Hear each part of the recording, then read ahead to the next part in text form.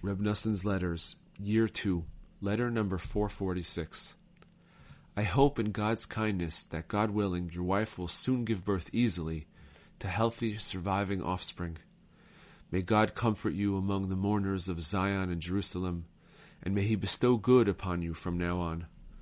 Just fortify yourself determinedly to fulfill my words and to walk in the pathways of our Master, Teacher, and Rebbe of blessed memory, to study much every day, to force yourself with all your might to pray with concentration, to say psalms and supplementary prayers every day, and to express yourself daily before God in Hitbodedut.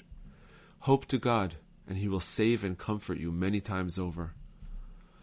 I warn you, and I ask you, my dear son, start heeding my words immediately. That is, if you are still at your brother Rabbi Yitzchak's house, return home at once, and do not stay on in Tulchin any longer. Spend your days in Torah. This is our comfort in our destitution.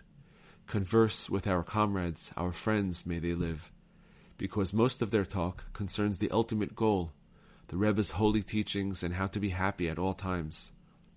Heed my words, my son, that you may enjoy good in this world and the next forever.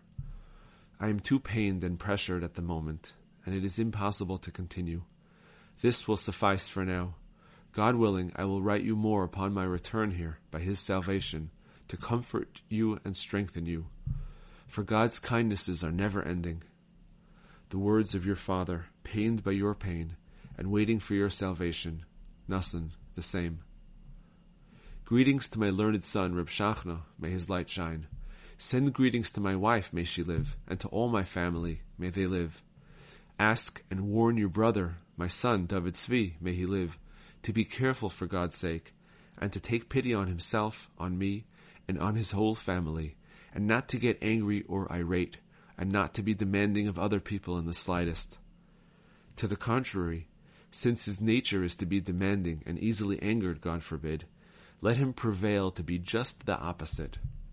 Amidst rage, remember compassion, and turn anger into compassion. Then he will have good in this world and the next. You too should fulfill all of this, because anger and resentment are extremely damaging. God spare us.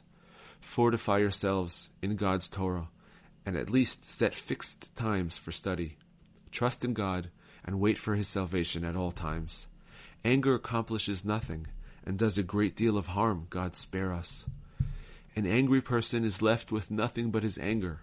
Kedushin 41. And whatever can be accomplished is accomplished much more effectively through calm, moderated speech. Words of the wise, softly spoken, are heeded. I am extremely hurried, and it is impossible to continue any longer.